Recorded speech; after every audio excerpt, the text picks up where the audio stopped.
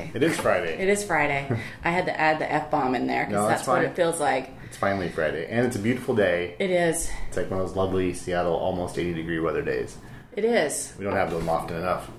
So, welcome to podcast goddamn number 3. And I say it like that because I feel like it's taken forever for us to get number 3. And finally, Ryan and I just decided, like, damn, let's just do a damn podcast to get one going on. Because we have fun people coming down the pike, but schedules we're not permitting. We made many attempts, though. We did. We actually, we're set up, and people scheduled, and there's a lot of interesting people that want to talk. We worked hard. Yeah, so there will be more. Yeah.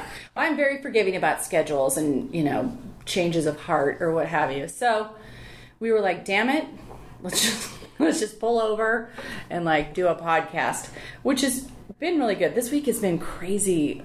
It's one of those work weeks where, again, it's Friday and I'm like, oh my God, where's, It seems like it shouldn't be getting as busy as it's been getting because it's summertime, it's approaching, everybody's, kids are getting out of school, but our clients want to do more work and I don't like that. I wish they would just be like, we're done. It's summer. We don't have any money. Yeah. Here you can just take what we've got. We don't got any more money. You could do like they do at Boeing. Everybody just gets laid off in the summer. Is that what happens? Well, not in the summer specifically, but whenever they had big financial cutbacks, they would just lay everybody off and then they'd hire them all back on. Oh, right on. Every now and then. It wasn't every year. That's just what happens. It was every 20 years when there was a economic problem. Plan your summers accordingly, kids.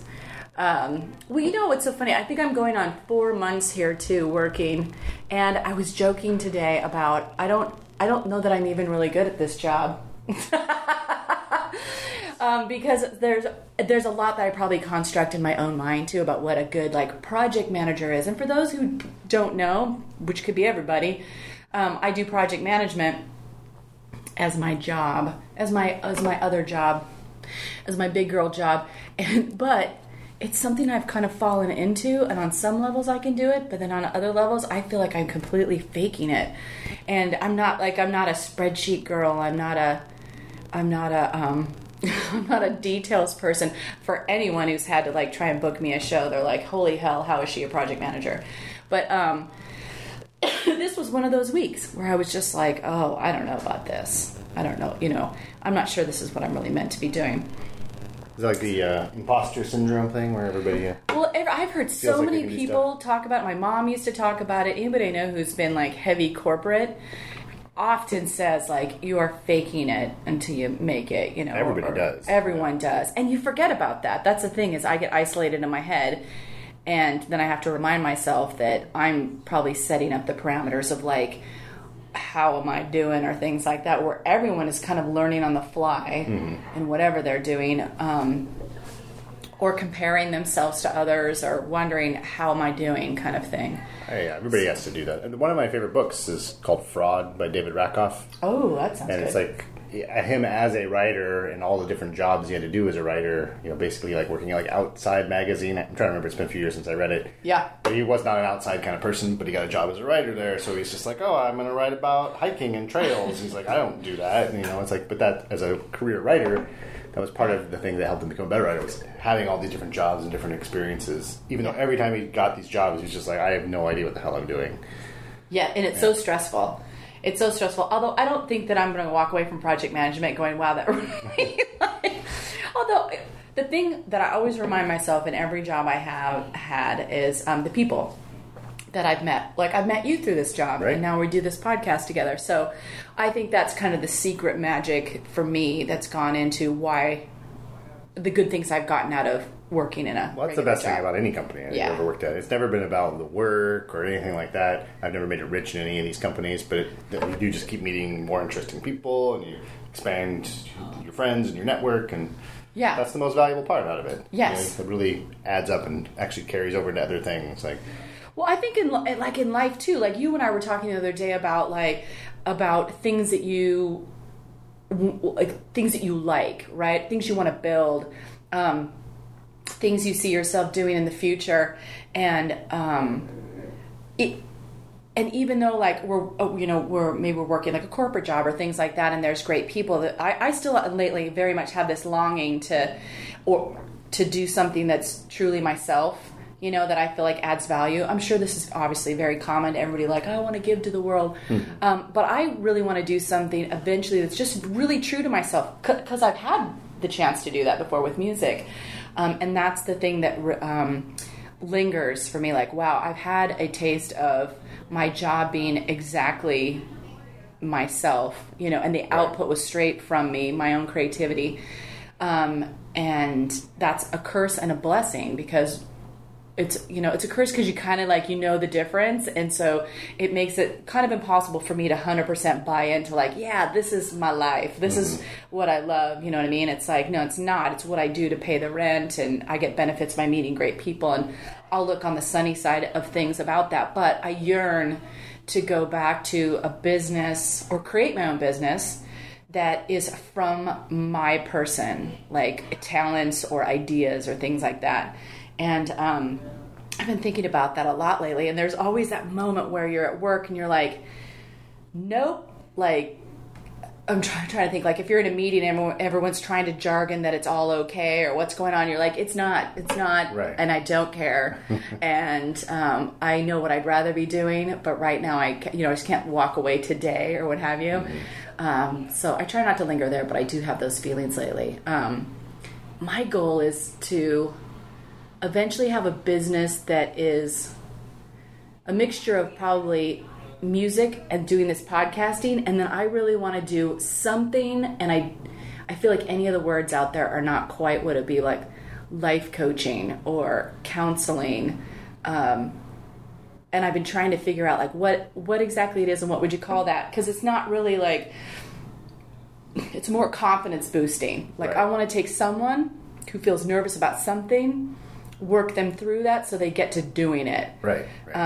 So they serve themselves. Yeah, the nice thing is I don't think there's any like qualifications to do right. that. So, I mean, you just right. have to be good at it. People have to like believe that you're good at it, and then you can do it, really. Well, I feel like I've got to set something up in terms of, and I do think about these things, do I need an office? What would someone, a construct that people would recognize and then be able to say yes to? Because I think I know a lot of people who would say, oh, I would love to talk to you. And I'm like, would you come to a place, pay me money, and take my advice seriously? That's a big difference when somebody pays right? you for it. Yeah. So I want to put it together in some way that it has a name or a vision to it that someone can understand and then say, yes, I want that. I would like to like spend money on that, or I can see what that is. And I don't think that's so far-fetched, but I feel this gap between the not doing and then doing it. Like, what's going to be the tipping point for me to doing it? I think that's the scary part. Is like, because right now, no matter what, you're in a comfort zone. You've got stability. You've got these things, and then every time you want to add something new or do something new, there's that risk. Yes. And like, there's that investment of your time and your energy, and then what's it going to mean repercussion-wise? Well, we were talking about that yesterday too. When you have an idea, but you don't know the end result yet. Right. Makes it even hard to start. Right. In some way. It can. Yeah. It can be the hardest part. It's just like with anything, with writing, with art, with music. It's like getting started. Yeah. Is like that's the tough part. Coming to the blank page. You're right. You're just totally nervous that nothing's going to come out, so you just don't go at all. Yeah, I absolutely get that. I just want to. I want a gut starter point. I'm pretty courageous in that way, where it's like, if I get a gut idea that's like, get an office, make some cards, and start talking about it. Maybe that's the start, and maybe I don't have anyone who shows up for months, and then one person does. Maybe that's how it looks like. Maybe I just busy. Answered my question right there. But you have plenty of other things that you're doing, so it's not like you need to do that to rely on it. You could explore it, and it's less. I'm just really eager. Yeah. Well, and I have a tendency to get then really excited about it, and then I got to calm that down a little bit. But yeah, no, that struck me again when we were having a conversation about the things you want to do. Right. And I thought, well, I should really be following my own advice. And so I'll be chewing on that. I will be chewing on that. But for now, I know what I was going to say. The thing about right now is, circumstantially, like, I am the breadwinner of the family, so I just can't logically walk away and be like, we got no money, no insurance, But that's just now, and now is temporary. You could win the lottery and then do whatever you want. Wouldn't that be sweet? I want that. It's hard having responsibility, because then it's like you have to continue. Once you're into that game and you're like a parent and you've got responsibilities, you can't take as many risks, I think, because of that. Or you got to think really hard about how you make that transition. For sure. Because to do nothing, I think, is soul killing. And I try to be very wary of that. I don't want that. I was telling my husband yesterday, because we've been doing a lot of just soul searching since we've been back in Seattle, and there's change afoot again in Seattle. Seattle's not the same Seattle it was when I first started being here, and so that's kind of a discussion we have. But we also I was just talking about how I feel, what's missing, or what's wrong, like what's not feeling good. And it dawned on me that I joined corporate world based on insecurities, right? Based on sort of like American ideals, like, oh, I don't own anything. I don't, I got really caught up in a year, pretty a typical year, like late 30s, where I think a lot of people freak out and be like, where am I at? And I was like, oh, I don't own anything. I don't have a house or a car or whatever. And join the corporate world. And I will say, and this is also what pushes me to like make sure I go back to something I love, is that a little piece of me is lost in every job. Like, this is not where I belong. Yeah. It's ultimately, if I was really honest, I would say I don't care. I don't care about any of the work. Like, no, none of these worries matter at all to me. They really they just don't. I mean, no, it's also I'm respectful, but it's a good place to be, because like if you get too emotionally involved in your work, it's like and that's not your passion. It can be a lot more stressful, a lot more disappointing. Yes, because you have a lot less control over it, especially in a corporate environment, because there's so many layers, extra people. You can't. It's not your way. It's everybody's way or somebody else's way. It's hard. Yes. Unless you take over the whole company. Right. I have no desire. Well, and some people really believe their own, jargon, right? Or they have their own set of fears. Like, fear is a big thing. Fear is a big thing all the time. But in workplaces, when someone's like, ooh, you can't talk to so-and-so, or ooh, you can't do that, or they have a different vision. I mean, it's like it becomes law, and then all of a sudden you start comparing your behavior to that, and you can get really lost in that. And it takes a lot of effort to say, like, no, I think that's crap. Or maybe more politely, you're like, and I don't believe that. Right. I've been trying to get stronger about that as I go through every job. Because it is a bit of a mind fuck. You know what I mean? Like, because lots of times you get in a culture cluster where everyone's like, no, it is true. And you're like, I don't think so. Frankly, talking to you has made me feel better. Like, right? I'm not crazy when we talk about certain work cultures anywhere. Right. I mean, I like the culture here where we're at. But it is good. It is good compared to other places. I've been in some really crazy places. Yeah. And some of these people who run the shops, I mean, they have their heart's in the right place, like what they want to do, but sometimes it's like, it's just, I don't want to. Are we being Seattle nice? I'm trying to be nice. Like Seattle nice? Yeah. Like, just say they're being assholes. Yeah, I guess I may be, I'm trying to be nice because I know For what reason? They could listen to this, I don't know. Because in the long run, like, I appreciate them now. Sure. I really didn't like working with them at all then. Yeah. And so it's like when you see these people now, especially with startups, like I've worked with, I want to say like 4 different startups. Yeah.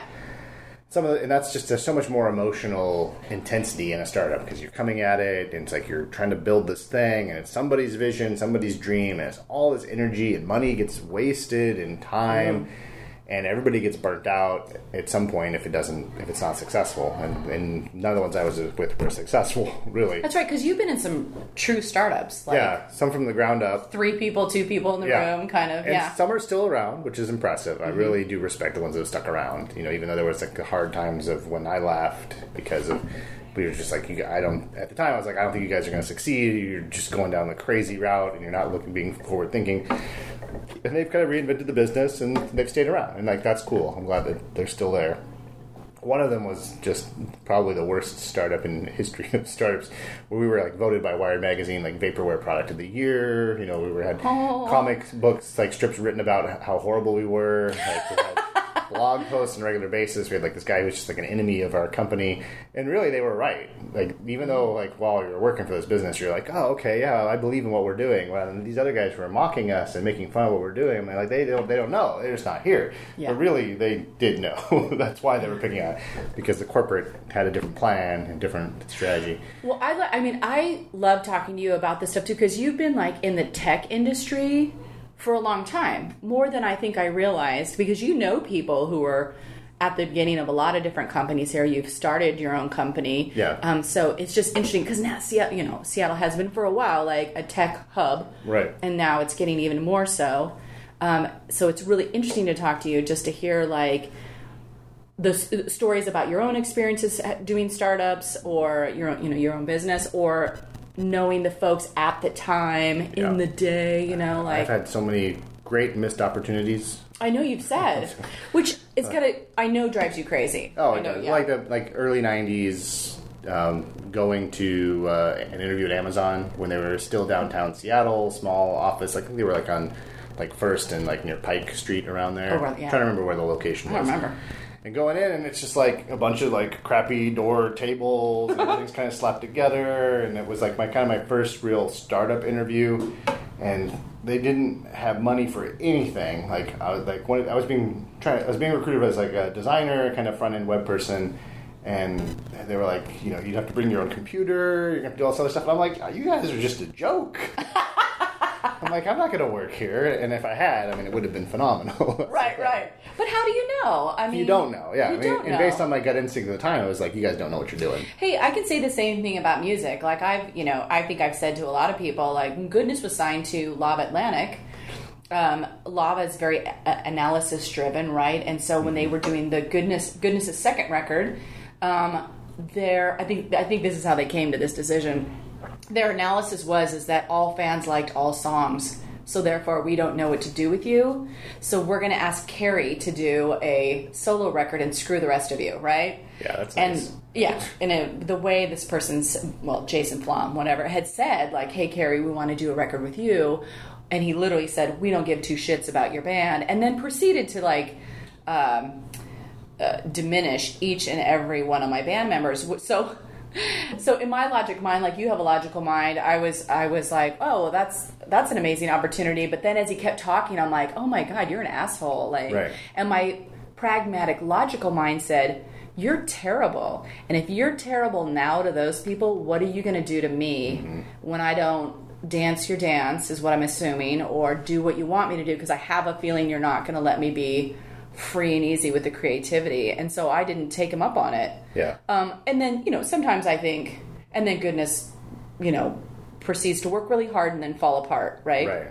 So there's times where I think, ooh, what if I would have taken him up on it, like, where would I be now? But it's hard to tell, because sometimes those people are right. Maybe they're I could be in a ditch, though, too, Yeah. depressed and on the road, so... Yeah, it's never know. As I said, like some of the startups I did say yes to failed. So the ones I said no to succeeded. So that's my advice, is that if you want a successful startup, is interview me and have me turn you down. And you're guaranteed to just be super successful. You're like some crazy leprechaun. I did finally figure out, my success picker. I'm like, the more ridiculous the idea sounds to me, yes. like a stupid idea, I'm like, it's probably a really good one then. You start to question your own sense of like, why didn't I see that? Yeah, or why didn't I don't have that mind who's going to be able to look at some business and be like, oh, I see the whole future of that, or I see where you're going.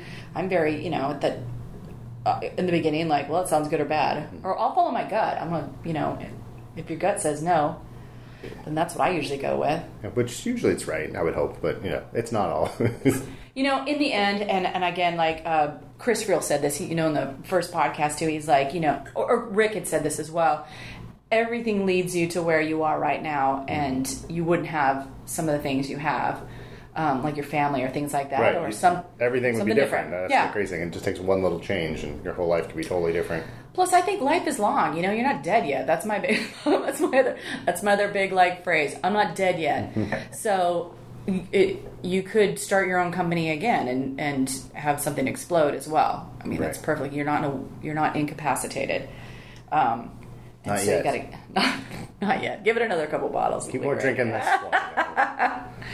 Well, the other thing, I kind of wanted to talk about, which our family's been talking about, is how different Seattle is now. And I know this, I see conversations flying everywhere, or at least everywhere I'm looking, like the news or Facebook, or I'm sure it's on a ton of other channels, but just how crowded Seattle's getting, how expensive. I'm really starting to see, and this strikes me, a lot of stories from artists like conversations like I'm moving, can't afford it, like for sure. or I'm getting booted out of my house because they can sell it for more, or I mean strikingly now enough stories where I'm like, whoa, a friend of mine just got evicted, like they have nowhere to live right now, or oh wow, like a couple people just moved. And so I feel like I'm watching a trend or a shift where I'm like, something's happening. Yeah, and it's not a good trend because like No. having creative people leave your city takes away from the character of a city. It's like you want that. It's an important part of what makes a place interesting. And it's depressing when you see like all the little cool shops here in Pioneer Square closing down, and then the only thing that can replace them are like bigger, better, more expensive restaurants and things like that. Right. Filling those gaps because they're the only ones that can logically take that new space. Yeah. And afford to survive. But you're like, I really liked that old bookstore. I really liked that you stupid toy store or whatever that Right. can't really afford to exist anymore. But it's what made this area cool because they were there for 30 years, you know. Well, and it feels transitory. Like so much more feels transitory. Like, I'm sorry, who's bought the houses in the neighborhood? Oh, the young person maybe who doesn't have a family who can afford it because they work at Amazon, you know? Right. Like, oh, that's great. Well, it's not a family neighborhood. Like, for instance, we live in West Seattle, and I have a friend who grew up there. And, I mean, I have a couple friends, actually, who've grown up there, and they're like, oh, I can't afford to buy a house in the place I grew up. Right. I gotta move. Yeah, I know. But Joe Blow from California or wherever, I'm not biased, but wherever has come and moved and has the tech job that can, and maybe they have a family, maybe they don't. It's just very, there's just no chance. There's no option. And that's extraordinary to me. I had like, so for everybody who wants to know, like my husband and I are considering moving. So we're moving to T-Town. So it's not that far away and it's affordable, and we want to do it soon because we feel like that's not going to be an option. I don't really want to be away from. It's a window as well. That they'll afford because it will go up. Because we can't afford West Seattle. You know what I mean? We can't afford it, and so it's also gotten really crowded. Like I got back, and we were in Minneapolis, which is less crowded. It's more mellow. It's affordable, and it's very family oriented. And so when we moved back, it just feels hustle bustly here, and it feels like it doesn't feel calm. You know what I mean? Like I want friends to like linger over and have a barbecue. I want to relax, frankly, and I want time and space, not fighting traffic. And I keep asking myself, like, am I crazy? Am I seeing what I'm seeing? But I'm like, it just feels stuffed here, and it feels crowded. I don't even consider going to other neighborhoods because I don't want to get in a car. Right. I've kind of done those neighborhoods anyways. I sort of feel like I've done Seattle. I mean, I've had great history in life here. But we're talking about moving too, just for those reasons. And a month ago, when we first started considering it, I was not happy about it. I mean, I had meltdown, like tears, calling friends going, I can't believe, because can't's not in my vocabulary, really. Yeah, I hear you. Can't's not, I feel like my parents. I feel like this is the most grown-up thing I've had to do, is to face a financial fact, and then, oh well, move. You can't have what you have what you want unless you want to be house poor. No, exactly. It's a difficult thing. Like I've lived in Seattle almost all my 40 years that I've been here, since I was born here, and probably another huge regret. You're from here. Hi. Was like not buying a house when I was younger because that wasn't the thing you did when you were younger. I know. I think about that all the time. Why the hell didn't I buy And then finally, when I did hit the age of thinking about buying a house, was when the housing market across the entire country was a horrible, overpriced disaster. Oh right, yeah. And then everybody I talked to they're like, "Don't buy a house now. Don't do it now. It's terrible." But it didn't really collapse in Seattle like it did everywhere else. Like prices went down a little bit here, but they didn't go down enough to where it was like, oh, I can afford to buy a house. Do you think so? Yeah. I mean, I saw like, it went down like maybe, we're talking like most of the houses like in my neighborhood, and I rent because I live in a nicer neighborhood. So I'm pretty fortunate to find cheap rent in a nice house. But it's like this, most of the stuff in there is like in the $500K price range. Yeah. And then they did drop down to like, $450. So it's like, okay, now a little bit. It's like, that's still out of my price range by a lot. So it's like that's where you have to look at the greater area. But as a growing up in the area, I'm like some of the stuff nobody wanted to live in this neighborhood. Right. When I was a kid, Oh, it's yeah, like some of these places were terrible. It's Right. like they were kind of because you're far out from wherever there was. It's like, Well, I feel so. I mean, I feel and have probably felt this way for a long time. I just feel so sad, like I missed an era of affordability. Yeah. Like I think about my parents who built houses for $60, or parents of friends here who are like, oh yeah, they bought their house for like $90,000 or $60, or and and now it's like, even if they wanted to buy, they couldn't be here. I feel like it's similar to music when you sort of look at amazing music from the past and you go, if that band came out now, no one would bat an eye. Right. Like no one would even like it's all them. about being in the right time, right place, right Yes. like choices. There's so much of it's based on that. I just never thought I'd be in a position, forced into a position. And I'm certainly not staying in some sort of negative, like, if that's what's happening and we have a good solution, I'm going to look at it as an adventure. And usually I do. I guess I'm surprised that this one is hard for me, because we came back, and I think due to lots of life circumstances, like I'm older, my mother's passed, there's just some heavy life things have gone on where I came back and said, great, we're back, I want to sit down. Right. And it's like, no, you're not sitting down. But I think other people who've lived longer than me would laugh at me and be like, yep, it's going to continue, and it will continue to be that way. But now we're kind of excited.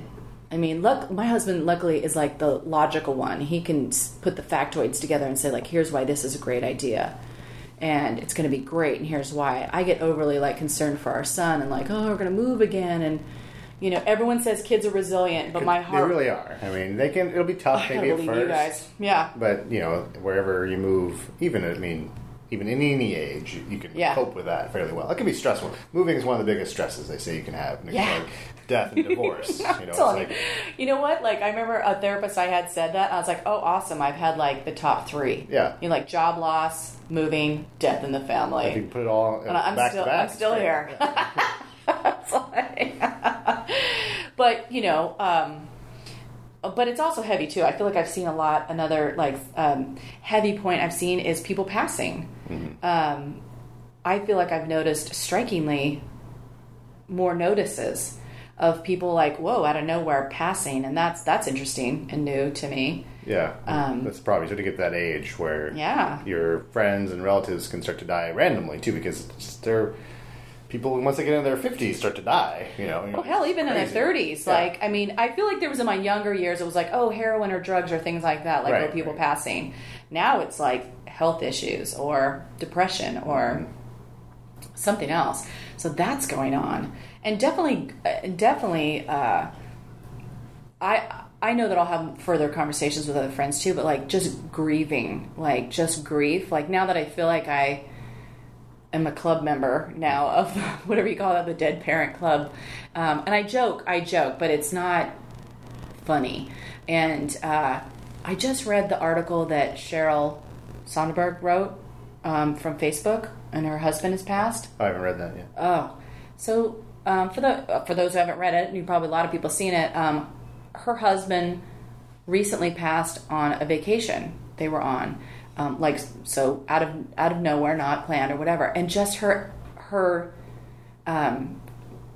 essay, some people are calling her Facebook post about coming out of Shiva and Shiloshim for his passing was so dead on. I mean, I could relate, and I could feel her description of the void and the gratitude towards people who rally around you, but also the extent of that event on a person personally, because others, and everybody says this in grief, others will comfort you and then they're kind of done with it, right? Not because they're insensitive, but that's not going on. But for you, the person who's experiencing it, it can feel like an endless void that you can't even measure the end of it. This person who's now gone and the effects of that going forward, their absence, and what that means for your life. And for me, for my mom, it was like things would dawn on me where I would say, oh my God, I'm going to have to explain my mom to my son.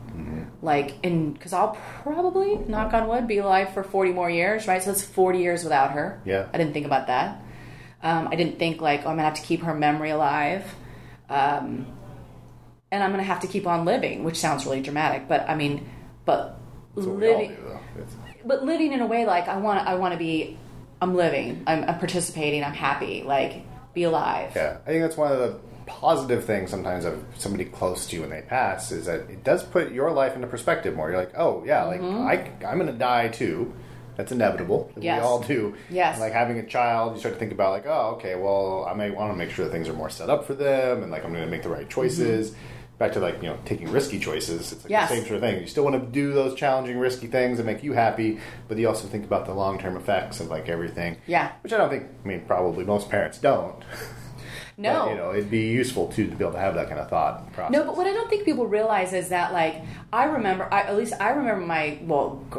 graduated from high school, I was like, I'm out of here like a bat out of hell. I'm going to Seattle, and took risks, and like it was a joyful, alive, like very like energizing feeling, nonstop looking forward. Mm-hmm.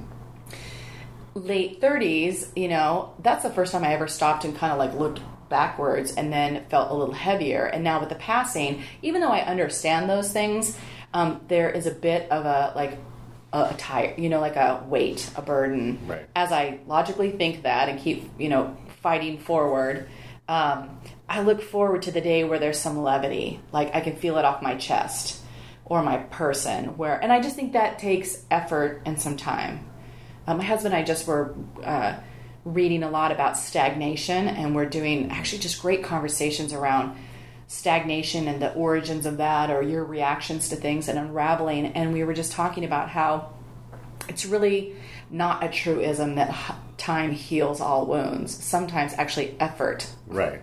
Sometimes the time just makes them still stick around longer. Yeah, you can really fester in a lot of time. Sure. You know what I mean? What you actually need to do is make an effort to resolve, dig in, discover, and then release and let go. Mm-hmm. And that's actually been really profound, just to be like, if I just sit here in this, I will still be sitting here in this. And I don't want that. So there's another good thing I read. I like The Artist Way, that book. Yeah. And there's a great chapter in, Julia Cameron writes that book, and there's a great chapter about one of her clients coming to her and saying, oh, I've always wanted to play the piano, and I just never have, and all this stuff. And she finally looked at her and said, like, well, you're not dead. Yeah, exactly. I mean, maybe the person was like 67. She's like, well, you're not dead. Yeah, you can still start. Yeah. There's never too late to start. Yeah. Any new like thing you want to learn or adventure or whatever. Yes. It just gets harder sometimes as you get older. Like, if I want to be a mountain climber and I'm in my 60s or something, that's going to be a harder choice. Yeah. You can do it, though. I mean, people do amazing stuff all the time. You can do what you can do. Well, that's why I'm excited for you, and that's why I like selfishly and maybe annoyingly want to be your champion. Like, I want to be the I want to be the ghost PM. This is the PMing I will like. Well, I'll be like, did you get that done? Yeah. Have you talked to so-and-so? Think the next idea out and make the next steps. Yeah, don't make me call them for you. Because it's exciting. Because the other thing I like is when people do succeed, I know some folks who get jealous about that. I get energized because I see someone succeed and I go, ooh. Yeah, there's that moment of envy that I usually still get where I'm like, that, or maybe I should have done that. Oh, I get what you're doing. That, yeah, for me, it's never been jealousy. It is always just like, that was a good idea and I should have thought of that. Yeah. Especially like things like when Twitter came along, you're like, God damn it, I could have made that. It's just a stupid word thing. It's like, what the hell? Well, then I think that next step is, okay, well then do something. Mm-hmm. And we'll just do it. I mean, there's so many steps. Remember we were talking. There's so many steps you can take that don't make you. You don't have to commit to anything. I think again, people don't start because they're like they feel the weight of the whole experience, and it's like, well, no, you don't have to sign that on the dotted line for a long time. Yeah, you don't have to take on all the burden. No, you can just discovery for a long time, and then decide if you want to buy in or whatever that sign off moment is. But that's I'm excited for I always say I'm ready for part 2. I'm ready to wake up for part 2 and be alive and feel it. The other thing my husband said to me the other day that struck me, because we have so many things lately, bravo Marty, but he'll say things where I'm like, oh my God, I didn't think about it that way. We started talking about intimacy, and I don't mean sexual intimacy. I mean friendship. Right. And which can be harder. which can be harder. And I realized for myself that even though, and this was, again, I will say profound for me, because I was like, oh my God, even though I feel like I'm friendly and I know a lot of people and I have friends that I care about and I know I have friends that love me, that's not the same as intimacy. That intimacy is full presence, walls down. Yeah, it's the vulnerability. It's the vulnerability thing where you can be with somebody and you can share that you're having a hard day, and you really are. You don't have to pretend, and having that comfort. And you get something back from them. Right. Like, I asked myself, what friendships do I have that give back to me? Which is important, because otherwise, you're just the person that comes in and takes a big crap. Yeah. And then leaves. Yeah. Nobody wants that in a friendship or any intimacy. But that can also include, I know I have friends who love me, but, do they call? Do I see them? And this isn't a roster of, what you ought to be doing for me. So you do a scorecard on all your friends. I don't do scorecards, because I have plenty of friends who'd be like, you don't fit on that scorecard either, honey. But I just think about, I realize I have very little experience in that. You know what I mean? Either me doing that for other people or what I think. Some people might say, no, you've done a lot for me, but it's not the same thing. But I think I have a handful of friends that I know truly nourish me, when I'm down. I have my friend, and I will say S.P. Miskowski, who is a writer, and I met her here at a temp job. I had this temp job that I kept going back to all the time because I met amazing people, people I'm still friends with. That's great. That was a crazy magic job. I feel like we would just all come to this table and literally put bookmarks on cards and tape. It was the dumbest job ever. But when I call SP, which is not all the time, not often, but when we do connect, she's like a creative mentor to me. So when I call, I definitely can tell her anything that's going on. I'm definitely very vulnerable with her. I'll share, and I'm actually looking for advice. And I love her advice. I love her response. And her response is always one, informative, smart, kind of light, so that you're not getting in too deep, which is good for me. Light in terms of let's not kill ourselves over this one, Audrey. Hey, it's wise. It's wise. Plus, it's super loving. I know this person has adoration for what I do as an artist, and same for me to her, and it's just such a nice balance. I know when I call her, I feel nourished. Right. Or I have my friend, I have a good handful of friends who are like this, and you know who you are. But when I call, I feel like they're present, and some of my friendships that I've had for a long time are getting there, because I think I've had to learn this, and so I'm noticing more and paying attention. Are we just shallow talking, or what's going on here? Right. And sometimes it's very unsaid. It's very what's going on? Sometimes it's hard to figure that out. Change that relationship, because some friends are just, or some days even too, a close friend might be like, dude, I am just in the shallow relationship mode right now. It's either they've had a crappy day and they don't want to talk about it. You kind of have to gauge that. But sometimes it can take a really long time. I've known people for 10, 20 years, and it's only after that long period of time we're hey, now we're close finally. And you feel the difference, don't you? It's funny how it took that long. Yeah. And do you feel the difference, right? Yeah, you do. There's a noticeable shift. Mm-hmm.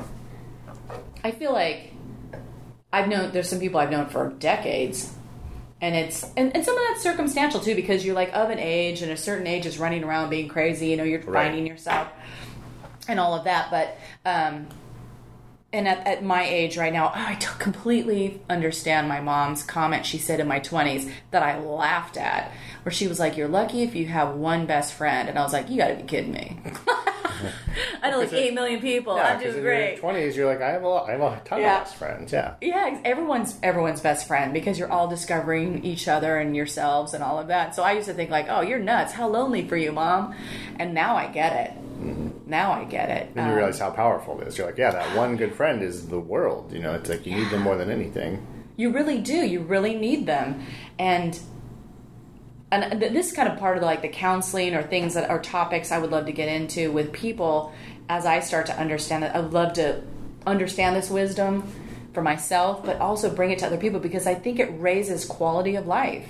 I think it's how human beings should be functioning, and there's a lot of different things in how we're functioning that are broken or not tended to or nurtured or things like that. So it's just been kind of really like a profound months here digging into these things, and I find it really interesting because it's really been like aha moments or oh my god. I was biking home yesterday and feeling kind of sad, and I didn't even know why. Actually, I was biking really slow because I was like, what's my problem? Like, it's gorgeous out and whatever, and I'm just, what I really want to do is I kind of want to, this is what I like about the podcast, or I really want to talk to somebody, and I really want to share or talk about my mom, or I need somebody to talk to. And I got home and so was talking to Marty, and Marty goes, oh, you're lonely.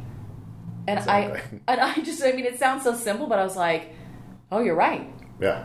I mean, I'm feeling lonely. Like, I don't have anybody at that moment to talk to. And I know I have friends who are going to hear this and are going to be like, oh my God, you should have called me. And I was like, and I will. But it was a good thing to say. It was a good, like, you're feeling... It's good to realize that, yeah. Yeah. Because it's easy to not always tell what some of those emotions and sensations are at the time. Yeah. That's usually, that's the cause. Because sometimes, like, I have depression. And that masks a lot of those types of feelings. Yeah. You don't always know. You're like, I have no idea why I'm feeling miserable right now. You're like, because I'm used to that. It's a baseline. And when you get used to it, that might feel scary too, because you're sort of like, how do I know the end? When do I know it's coming again? I mean, maybe you're more intimate with like the wave of that emotion when it comes and goes. But you're right. I think when you're in that fog too, it's easy to fall to things. I've talked a lot about wine or drinking and things like that, and being very careful, or not drinking, very careful about the why. For myself, why you'd be picking up a glass of wine, and even if you have a glass of wine, thinking, which sounds like it's taking all the fun out of it. Yeah. But I really want to do that work, just to say like, okay, why are you doing that? Like, it's a good question. You're like, I'm drinking this because I'm actually going to enjoy this, or am I drinking it because I want to really just mask everything? And get that numb feeling. Which is fine as long as you're conscious of it and you're making that choice, as opposed to doing it unconscious, which can happen a lot more easily. Well, and I would even go as far as say it's not fine if like I would, for the last 10 years, I think at heavier times, I was I've been very conscious about what are you doing, even as it was destructive, or even I was going to cause us hangovers or whatever. What are you doing? I'm like, well, but you continue to do it. Yeah. So even if you're watching and looking and understanding, look at what you're doing, you're still doing it. And if it's not working for you, then you got to start to address that. But, and that's a whole nother podcast too, just about like later years drinking or the burdens of life, and even women like drinking. There's some great articles I've read recently, or in a couple documentaries about just women and alcohol, and the damage and the danger and the process, the path. It can be really bad for you. And then it's interesting, like, there's all these studies that kind of come up every now and then, like, a glass of wine is good, or a glass of beer is good, or this kind of alcohol. And like, okay, I'm glad that there's something, but it's like, does it outweigh the negatives? Well, and no one talks about, like, why you're going, like you said. I mean, I remember when I was young, 21 even, I had some friends who were alcoholics and had quit. And I remember I had a girlfriend of mine who said, I envy that you can have a glass of wine or two and be done. I can't do that. Yeah. And I was like, oh, wow. But now I find myself in my later age, which I think happens for women, especially when you get jobs and kids and burdens and stress that is no longer within your control. Mother's Little Helper has not gone away. It's not a martini. It might be more wine, But the dangers of that is, when you're utilizing alcohol to calm down, that utilization becomes a pattern. That pattern can, even worse with other people who have the predisposition, can then turn into alcoholism. Right, for sure. But it's still, then the hard thing is that alcohol drinking is socially acceptable and encouraged. Oh, it's everywhere. It's like... half of our office has gone to happy hour. I know. And that's the second one today. Well, think about it. I've had so many jobs where it was like, team drinking on Wednesday, or hey, I want to hang out with you. It's always a happy hour to hang out with me. And they don't need an excuse. It's just a thing to do. Well, and some people are younger, though, too. Like, we're in our 40s, and it's like I'm hanging out with people at jobs who are in their 20s. Doesn't hurt them as bad. No. And they're also... They bounce back a lot faster. Yeah. And they're not drinking that much, They're also the folks who are having 2 drinks and leaving. And I feel like I have to watch that too, just sort of like, well, I'm in a different place. But when we were talking about the loneliness, and you put part of the things I coped with joining corporate world was one, releasing creativity for a long time, which is not good for me to do. Mm-hmm. But then consequently going and floating with like coworkers and losing track of myself and covering that with alcohol because there's always a happy hour. There is. But that creates a tremendous loneliness in me. Like I have at other times felt massively weird and out of touch and lonely. Like, well, why am I in this bar with all these? Like the connection that you want sometimes. It's none of me is there. You know what I mean? Other than my how you doing? You know, right? Social, not fake. Like I don't care, but it is fake. I mean, it's shallow because I'm just entertaining. I'm not really. I don't think I'd be that. I'm not doing any things that I really want to do. Yeah. And that's my issue. That's my responsibility. But God, I really noticed that. I really noticed how much I was floating through with people through life, and have really had to what do I want to say? Grab myself back and say like, because you know. I mean, I feel like, you know, this is going to sound weird, but I'm friendly. People I meet, I'm fun to hang out with. Hey, whatever. Right. Or for whatever myriad of reasons. But that doesn't mean I can or should, you know. And so I'm pretty Libra. I'm pretty like, oh, you want to hang out? That's really nice. But I have to remind myself, you don't have that much time, you know, in terms of your day. Like, you work 40 hours, you're a mom and you're a musician. Yeah. Pick and choose. And so I've had to get more active, more responsible, more like, no, I can't. I only have so much time. I'm going to go write music. Mm-hmm. And now maybe that makes me feel sad and lonely that my life isn't so, like, free of work. That's the best thing a musician can have, though. I feel like you write great music, the more depressed and sad you are. At least I have my other musician friends. I mean, nobody writes music when they're happy, right? Running around, having a good time. Come on, man. I've obviously, anybody knows, right? Like I've said, if anybody knows me, a million times on this podcast today. But yeah, I write a ton of sad stuff. But I do not want to be sad all the time. I just don't. Maybe I'm not going to write like, you know, Hotter Than July, Stevie Wonder. But, you know, at the same time, I don't want to be sad all the time. No, but I do want to be doing my work. You know, you don't want to be that far off the rails. No, you don't. But I do want to be doing my thing. Because it would make me feel better as I do come hang out. I will actually be my full authentic self. Not just Carrie floating and happen to be with you at the time. I really want my art. I want to do my art more often. I need to be myself. And I need to get back to that. I mean, everybody knows, like, if you work agency side or any kind of job, I mean, 40 hours a week or more takes over. It's a good chunk of your life. It is. Every week, you know. It's most of your time. Especially when you add your commute and stuff like that in, especially when you move to Tacoma. Oh God, and you have an extra longer commute. It is a lot. It's a big chunk of your day. I decided when we moved to Tacoma on the train, I'm writing.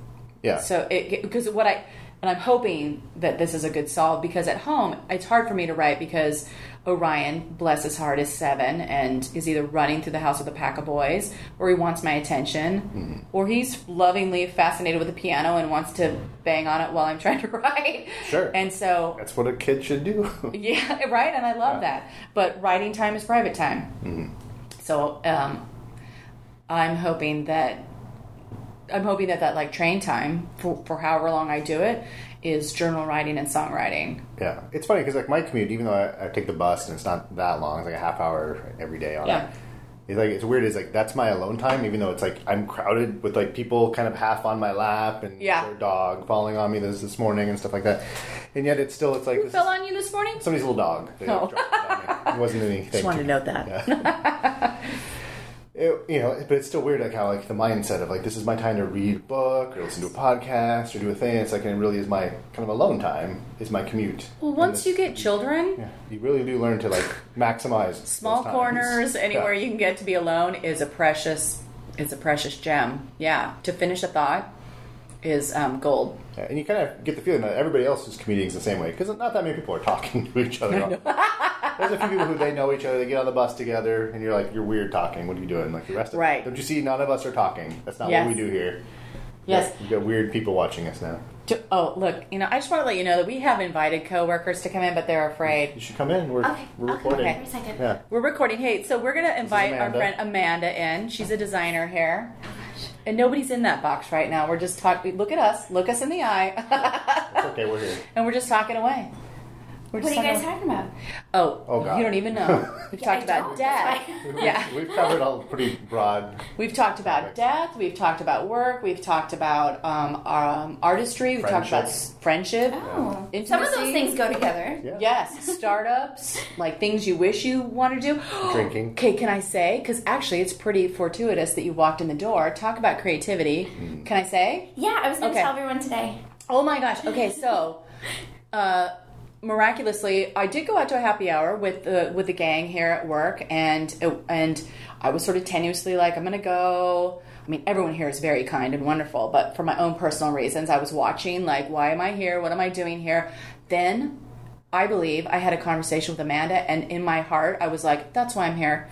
Because she literally came over to me and was like, I want to tell you something. I think, what have we talked twice? But it was almost like...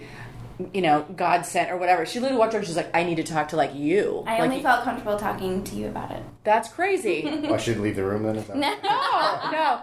But she came over and she said to me, I secretly have decided I want to pick up learning how to play the violin. Oh, nice. And I was like, what? And not a secret anymore. It's not a secret anymore. Now everyone knows. Everyone knows now. But I loved the conversation because... she was so excited. She had made a decision. She was moving forward with it. She had, of course, synchronicity. That's not even a word. Synchronicity had come in, and a violin had showed up. She was going to go get it. She was taking her personal space and time to be in her decision and really enjoy it. And I felt like I got the chance to talk to you about that and say, really, how amazing that is. It's cool. Yeah, it's like that. How much I envied that. Just her pure joy about it. Yeah. I mean, she is doing. You're doing something that you love, and it's a very simple act, but I was like, I want that. Look at her. She's decided she's got something she's excited about, and she's gonna go get it, and then she's doing it. And I was like, what the fuck is wrong with me? You make it sound so easy. It's not at all. No. I'm still it still takes me 45 minutes just to tune it, but it's it's a learning process. Well, I think the thing, and maybe we talked about this, I think the thing I didn't learn about art that could be said out there is that it is a journey and it is work. Oh yeah. But there's love and there's the love in that. And now you're going to say this year I'm learning how to be more disciplined and finding love in that, because I've been lucky enough, I feel like, to work with great people, or I feel like I have some basic natural talents, but sitting down and practicing. Any friend of mine will tell you I hate that. You know what I mean? I've been learning how to play the guitar for 20 years. Yeah, right? Exactly. And I kind of figure it's going to be one of those things, it's not going to happen in a year or 2 or 10. It's just something eventually I want to maybe join a couple friends and have a little band and maybe perform and eventually. All doable. Yeah, I mean, all doable. 10 years or so. It's just, I've always loved... the fiddle and everything that goes along with that, and I've always wanted to play it ever since I was little, but I never did, and because I was always doing other things. And so, bravo. Yeah. Well, I actually said to her, I go, I don't know, I think you're going to learn 3 chords, and I could tell you 8 million bands who would just have you play 3 chords. I don't think it's going to be 10 years, sweetie. We'll get you in a band. Let's talk about punk rock. You don't have to know how to play shit. That's why a lot of people get into punk. Yeah. Well, and so anyone out there who needs a fiddle player, who just needs a couple notes, you know. I'm working on my scales. I'm getting pretty good. Yeah, find me on Facebook. I'm serious, and I'll get you in touch with Amanda. Well, because that's the great thing about art, and I think Seattle is still really great for that, is that if you wanted to experiment something on the performance level, you don't have to know everything. You don't have to be a scholar, before you actually take action performance-wise. And there's plenty of artwork, there's plenty of experimentation that doesn't follow I must know how to play perfectly. I went to a show where a guy, even though I'm sure I didn't really enjoy it, but he just took a guitar and was feedback and distortion and wasn't really playing, and for a good 45 minutes solid. Oh, really? All it was. And then at the end I applauded because I was like, you know what, you got on the stage and you had the balls to do that. Yeah. And I could have done, anybody could have done that, but you did it, and that was impressive in that sense. Get up on stage and do something. Yeah. Really... People say the percentage of people who actually get up and, like you say, get on stage is very it's terrifying. Minimal. Yeah. Well, and you have to remind that to people who do it, who get nervous, to say hey, That's a big deal. That's good. Yeah. You know, rarely do people actually get up and do that. But you know what I think about that, though, is I think about countries that have music integrated into their culture a lot more. It's less frightening. Like singing songs around a piano here, I think there's definitely regions and families who do that. Right. But I know a lot of people are sort of like, hey, if we picked up a guitar and sat in the middle of the room, like people would be dead silent. Yeah. They'd be terrified. There's less stage fright when it's just part of your culture. Singing It's should be a part of your life. Oh, I think Or one of it's the like best examples of that recently, I went to a wedding and it was supposed to be outdoor and it started raining in the middle of the ceremony. So we had to run inside, and they had to leave all the sound equipment outside. So the recessional, when everyone was walking out of the wedding, was supposed to be a Beatles song. Of course, now I can't. Oh, I Want to Hold Your Hand. Oh, nice. And so when it got to the point where the bride was walking out, they didn't have any music, and so they're like, feel free to start singing, and as a joke. But then a couple people started singing, and then before you know it, everyone is singing as the bride walks out. It was one of the better moments I've ever witnessed. That's beautiful. At a wedding. Yeah, it was just so much fun. And you can't plan that when you Yeah, get no. great stuff. No. Yeah, it was just, it was nice. perfect. It was great. I think a lot of people too think they don't have the right, or think that, oh, I'm not creative, I don't know how to do that, but they truly desire to. And I'm like, creation comes in a lot of different forms. That could be, mud on a plate. Who cares? It could be anything. Exactly. And one of the biggest things is just having the guts to just do it. Yeah, Regardless of what anyone's going to do or think or say. definitely. I agree. Look, we have another coworker. Libby is looking I have at. to leave, but All right, Thank I'm you, glad I Libby. get to talk about that. I'm going to go tell everyone now. I'm super Everyone, excited. goodbye to Amanda. Amanda Stockbridge, I'm no please. longer going to be a closet fiddle player. She Excellent. won't be. That was a good little interjection there. Yeah. Thanks for stopping by. Bye. Bye, guys. It's like Mr. Rogers' Neighborhood in here. You just got people come in. It is. I know. Maybe we should make this a regular thing where we're like, God knows who's coming to the I'm going office. to pick more public places. And just You know what I grab think would be funny is to do it here and then invite our friends in to do this, so that somebody famous or amazing would walk through and people like, what the hell's going on? Sounds good. Yeah. Anything to mess with the office. Yeah, they would enjoy that. I love that. All right. Well, maybe on that note, we'll wrap up. Sure. We can wrap But it up. so Ryan, I think we should do this more often. I Yeah, think that, I mean, we were all over the place. We could be more focused in the future. hell no. No. Like I said, this is sort of raw and uncut and whatever you damn well feel like doing at the time. Because, look, I'm a project manager. I don't want to organize anything. It should be fun. Yeah, we don't want to make it a work. Well, thanks, everybody, for listening to us again. It's I don't even know how long this has been, but I hope you enjoyed it. I think we're just under an hour. We are? Oh, sweetness. I believe this weekend we're going to have Nancy Guppy come in, and I can't wait to talk to her because she inspired me to do the podcast, and she said, one show at a time. Excellent. That's how I'm feeling about it. All right, bye, everybody. Bye-bye.